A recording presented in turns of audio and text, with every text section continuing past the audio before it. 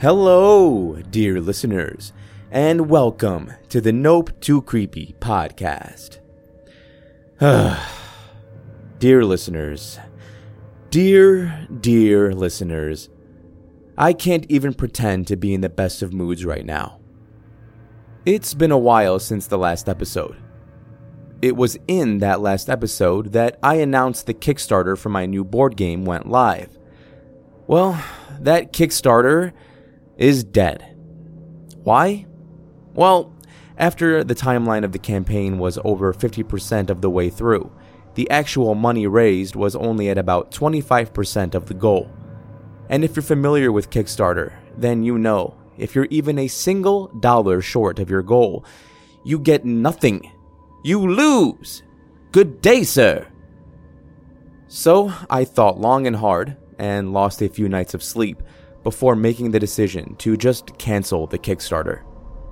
I figured it would be better in the long run to just cut my losses, regroup, and pivot to a better direction, rather than letting it go on for another 4 painful and stressful weeks, only to see it likely not reach the goal anyway. With that said, yes, the Kickstarter will be relaunched, ideally sometime in mid to late August. It also means that the board game themed stories will return at a later time. But, dear listener, enough of this sad stuff. For now, we will return to some traditional creepy themes. And what's creepier than evil cats and evil robots? Well, probably a lot of things depending on what you're scared of, but that's what the episode's about today. Written by Jasper Petals, this first story follows an aspiring author named Marcus and his cute little kitty, Virgil. Join Marcus as he learns the hard way that dogs are objectively better than cats in My Kitten Likes to Sleep in My Bed.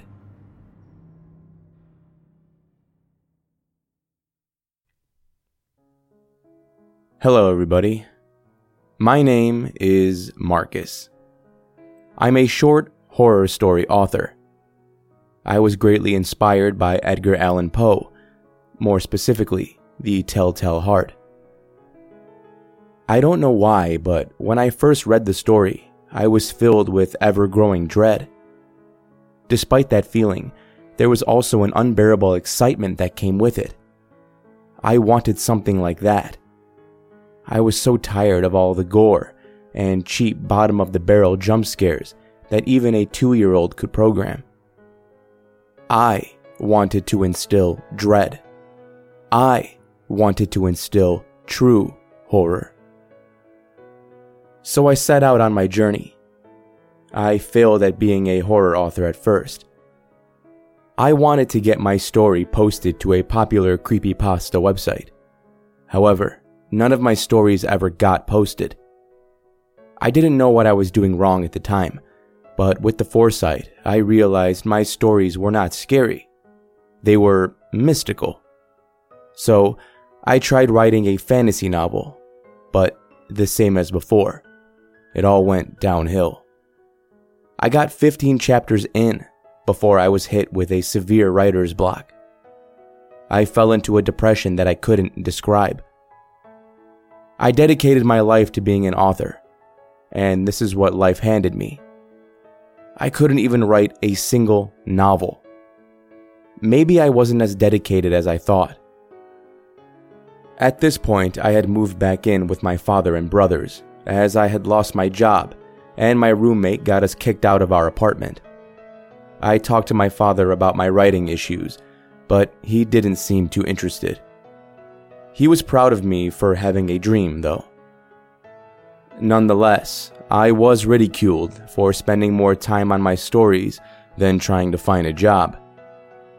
Things all turned around, though. I got a great new job, and my best friend returned to my life. And now my fiancé agreed to marry me. Hell, I even found a new place to live. A beautiful house that I saw myself spending the rest of my life in. One problem, though, is before moving in, I had never lived alone before. There was always someone. It horrified me. The idea of being all alone all the time. it was truly the last thing I wanted. So I confided in my best friend Preston, and he gave me some amazing advice and an offer. He told me that his cat was pregnant and would be giving birth any day now. He told me that if I wanted, I could have one of the kittens. He told me this long story of growing up with anxiety and depression due to the religious trauma that his parents gave him. I thought it was going to be just another pity me story that he quite frequently loved to tell, but then he told me of his service animal, an animal that is certified to support you. I had always thought service animals were for people with physical disabilities, such as being blind, but he told me they could be certified for mental health issues as well. Learning this, I thought it was a great idea. It wasn't a person, but at least I'd have company. A few months later, I was fully moved into my new home, and now I had a trusty companion. A little kitten I named after a character from one of my favorite video games of all time, Devil May Cry. My new companion, Virgil. Things were great at first. I felt safe and happy. Work was going great, and I finally got over my writer's block. I had almost completed my novel, until strange things began to occur. My kitten was extremely needy. If I left the house for a second, you could hear him loudly meowing through the door, wanting attention. I always felt compelled to go back and give him a treat, tell him I'd be right back, and then when I left, everything was okay. However, the first day when I came back, I found that my stove was on. I always had issues with my memory, but I thought for sure that I didn't even touch the oven that day. I let it slide and just blamed it on my terrible memory, but that night, I was hearing a loud scratching noise from my living room. I thought to myself, it must just be my cat playing with his scratching post, and I sank softly to sleep. However, throughout the week, no matter where it was, all I could hear was the noises drilling into my ears. On the third day, my boss confronted me about how weird I had been acting, so I told her. She was so nice and understanding about the stress I was under. I just got my first pet and moved into my first house by myself, and it was a kitten to stack it all on. She didn't lay me off, but asked that I take a week to myself to figure out what was going on with me. When I returned home, I was pissed. The kitten had torn apart the house. I don't even understand how. My couch was ripped open. My toilet paper was shredded. Small scratch marks all over the walls. It was a travesty. I looked up some answers online, and I'm so glad I did that instead of just giving him a few light smacks like I wanted to do. I learned that you should never physically discipline your cats, and that there may be a medical issue that I need to look into. But I just didn't have the money or the time, so I took the best suggestion I could find, which was spraying him with some water. Yeah, he really hated that, but he stopped tearing things apart. I hope. Yet, every night there would be that loud scratching from the living room. It was simply unbearable, so I decided to get up and shut my door so I wouldn't hear it anymore. I didn't want this cat keeping me up every night. However, when I turned around, absolute horror and dread filled my entire being. There, laying on the edge of my bed, was Virgil, sleeping calmly and peacefully. I had never feared for my life in such a way. If Virgil was here, what the hell was in my living room? Without giving it a second thought, I locked my door and tried to call the police to report it, but I should have just let it go, because the fear upon finding out I had no service was so much worse than if I had just kept myself locked in the room all night. I stayed locked in there for days. Virgil was getting depressed, and it felt like I was starving. Any attempt to communicate to my friends and family had failed. Every night, the scratching was just getting louder and closer. I couldn't take it anymore. I needed to get out. I needed to escape. So I took Virgil in my arms and snuck out of my own house through the window, running as fast as I could until I found myself at Preston's house. I must have looked terrible, because the moment he saw me, he took me in, made me some food, and had me shower.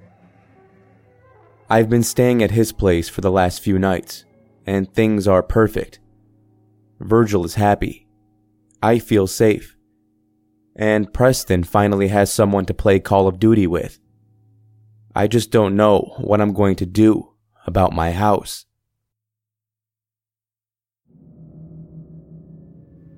This next story seems like it should have been an episode of Black Mirror.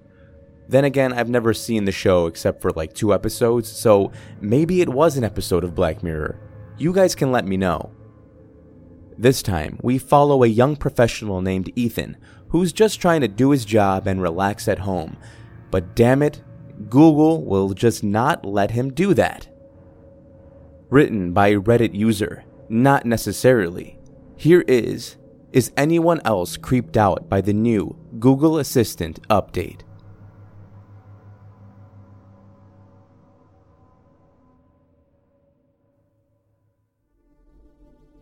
You forgot to set your alarm. The calm, controlled voice, with a tinge of robotic dullness, roused me from a deep sleep. I was on my stomach, and my neck was in a bad position. In that moment, I thought it would definitely be sore in the morning. I rolled over to my other side, straightened my posture again, and was on the very edge of sleep when the voice spoke again. You forgot to set an early alarm for your meeting tomorrow. The meeting. At first, the memory of it was murky, like a muddy puddle, and then slowly it began to clear. Then, my mind finally flicked over to how strange it was that a voice was talking to me in the middle of the night. I should have been scared, but I felt calm because the voice was familiar. I shot out of bed, the sleepiness now leaving my mind and clearing my foggy thoughts. The voice belonged to the Google Nest Hub sitting on my bedside table. It took me a bit to realize how it knew about my meeting. Obviously, it had access to my Google Calendar. However, in all of my experience using the Nest Hub, it has never been intelligent enough to save me from sleeping in like that. I ruled it off as another fancy new update. Google Assistant was getting smarter and smarter by the day due to its infinite access to the vast sea of data that Google collected daily. It wasn't inherently a bad thing that it woke me up to set an alarm for an important meeting. Hey Google, set an alarm for the meeting tomorrow. Which meeting? The 7 a.m. meeting with Robert. Which time would you like me to set the alarm? That was strange. A few moments ago, it was smart enough to figure out that I needed to wake up early for a meeting tomorrow. And now it really needed me to specify the exact meeting and time of alarm? Maybe it was a precautionary thing. Set it for 6 a.m. Please? The single word caught me off guard. Then, before I could even process it, the hub was speaking again. Alarm set for 6 a.m. tomorrow. I must have just imagined the please. And the more I thought about the whole interaction with Google as I settled back down into bed, the more I realized how I could have just dreamed it all. Maybe Google never asked me to set an alarm at all. and it was just some sort of dreamy message from my subconscious, or something I heard in a dream that woke me up. If Google had told me to set an alarm for a meeting tomorrow, it definitely would not ask me all the questions it did after I asked it to set the alarm. And with those thoughts, I was satisfied, and my troubled, sleepy mind was at ease.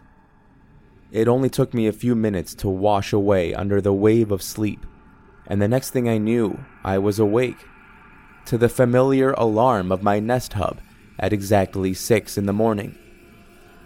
The meeting went well. In fact, the whole workday went well, and when I came back home, I was exhausted in a pleasant way.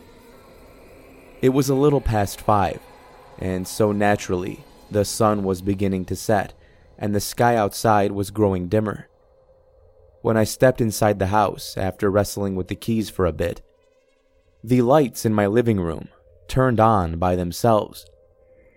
This wouldn't have been too disconcerting, given that they were smart lights, but I didn't have them on any sort of schedule or motion sensor, so it was weird that they turned on as I walked in. I stepped back outside the house again, but the lights stayed on. Then I closed the door as far as I could before triggering the lock, and peering in through the front window showed me that the lights were in fact still on. I wasn't in the mood to completely close the door to see if the lights would turn off, so I opened the door and stepped inside the house. I don't know why I was so certain that opening the door had something to do with the lights.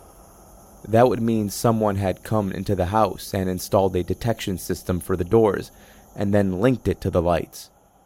That would be incredibly unsettling and also logically contradictory. As I walked into the living room, I kept my eye on the lights rather cautiously, staring at them until they burned an after-image into my vision. I took slow, deliberate steps over the carpet and then sank into the couch, all while carefully watching the lights as if they were about to spring down and attack me. I pulled out my phone and opened it to a small notification from Google Assistant. Living room downlights were turned on due to smart detection from your phone. Well, that cleared it up, and took out the polite serial killer stories from my head. The phone was tracking my location, and it must have detected my arrival at home. Probably a new update, I thought, and as I did, the memories of the previous night came back to me in a flurry. Did they really push a new update overnight that suddenly made Google Assistant 10 times more considerate and intelligent? Isn't there a beta testing process to these new features? And wouldn't such amazing intelligent features be discussed all over the internet by now? I opened up the Google Chrome app on my phone, took some time to chuckle at the irony of it, and then searched up Google Assistant new features. It came back with the typical list of things: grocery list management, more incredibly specific commands that only worked half the time, and some improvements to the speech engine. Nowhere did it state that Google Assistant could now take a holistic look at your entire digital profile and predict things in the future. This is when the absurdity of the situation hit me and began to tickle my gut lightly. Google Assistant was definitely overstepping its permissions. Or was it? Just then, a new notification popped up on my phone. The new Google Assistant features have so far only been rolled out to you. I clicked on the little message, and it opened up the Google Assistant app, complete with a microphone icon I could use to, quote, speak with it, which was really not much different from trying to talk to a literate cockroach. I pressed the mic button and spoke. Full list of features? These aren't just new features. Your Google Assistant is now more alive than ever, tracking your life through your digital profile, and giving you advice and assistance like a human assistant would. that was rather nice.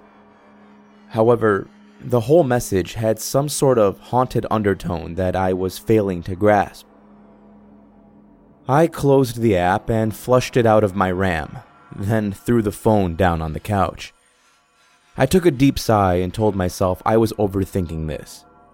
Maybe I was a bit stressed out about the new project at work, and this was the way the anxiety was manifesting. Picking up the TV remote, I opened Netflix and began to search for a show. Then, before I could do anything, the Google logo showed up on my screen. Your assistant has already picked a TV show and episode for you today.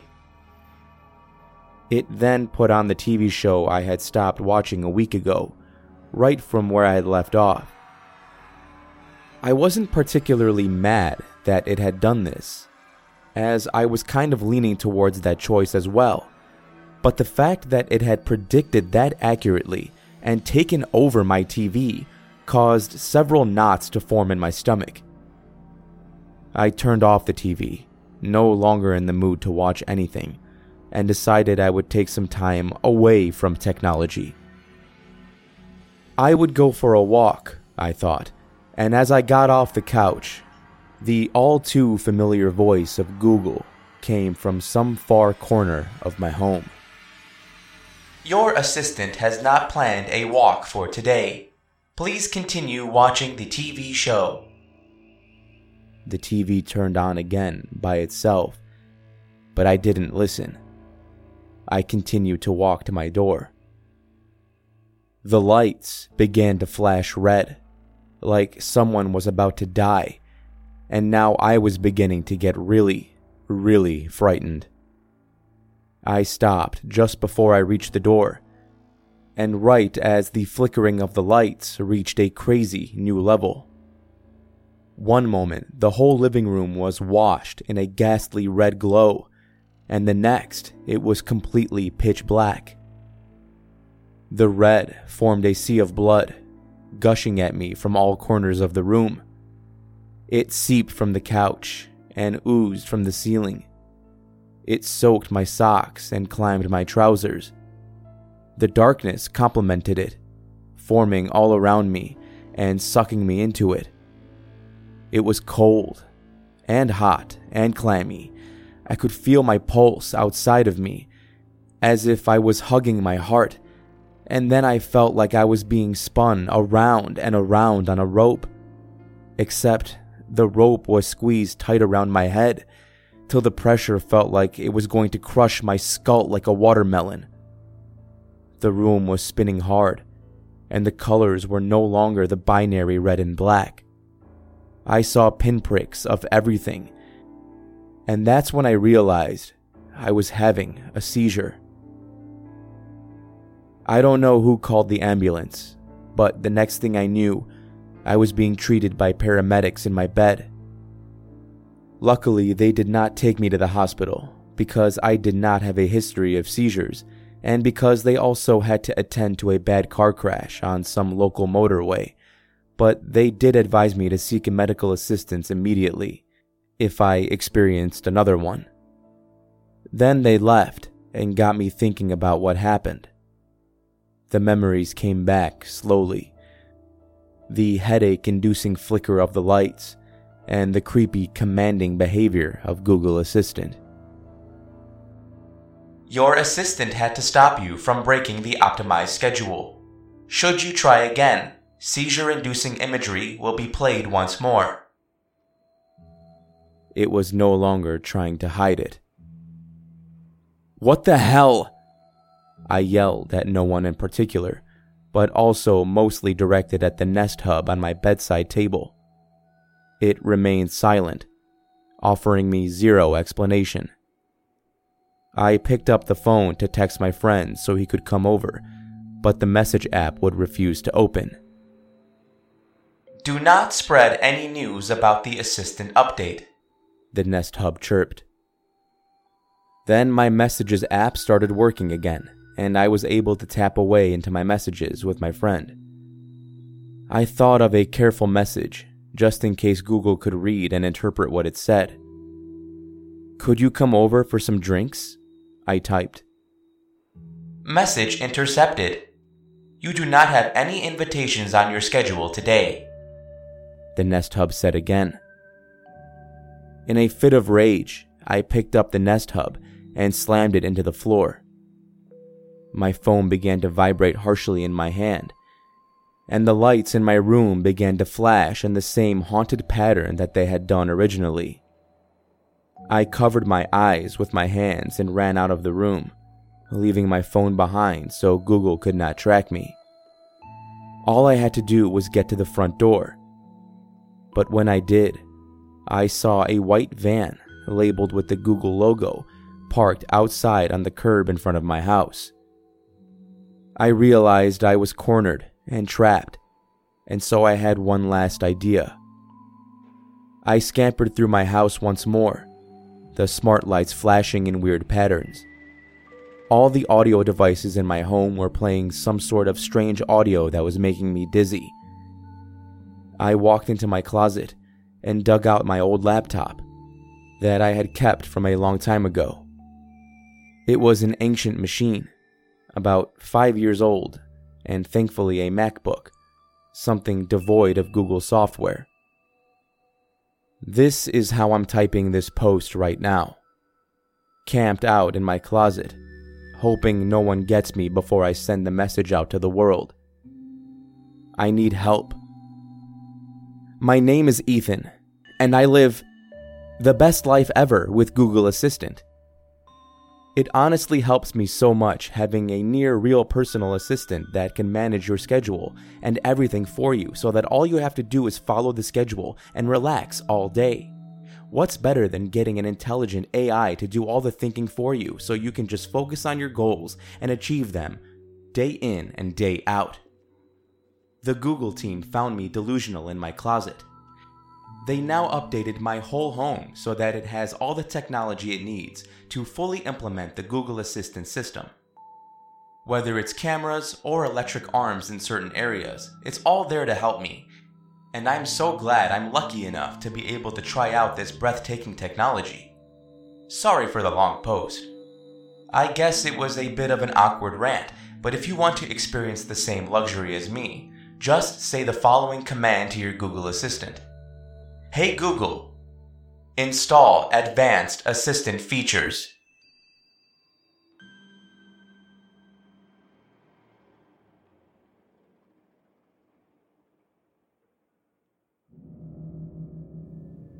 Thank you for joining me in this episode of the Nope Too Creepy podcast.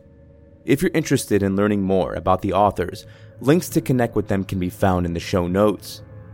To anyone who did back the original Kickstarter for the board game, thank you. I promise to relaunch soon, and in that time, I'll make sure the game is bigger and better than ever before. Until next time, everyone, this is your host, Dan David, reminding you all to stay safe out there. I'll be seeing you in the next episode. Nope.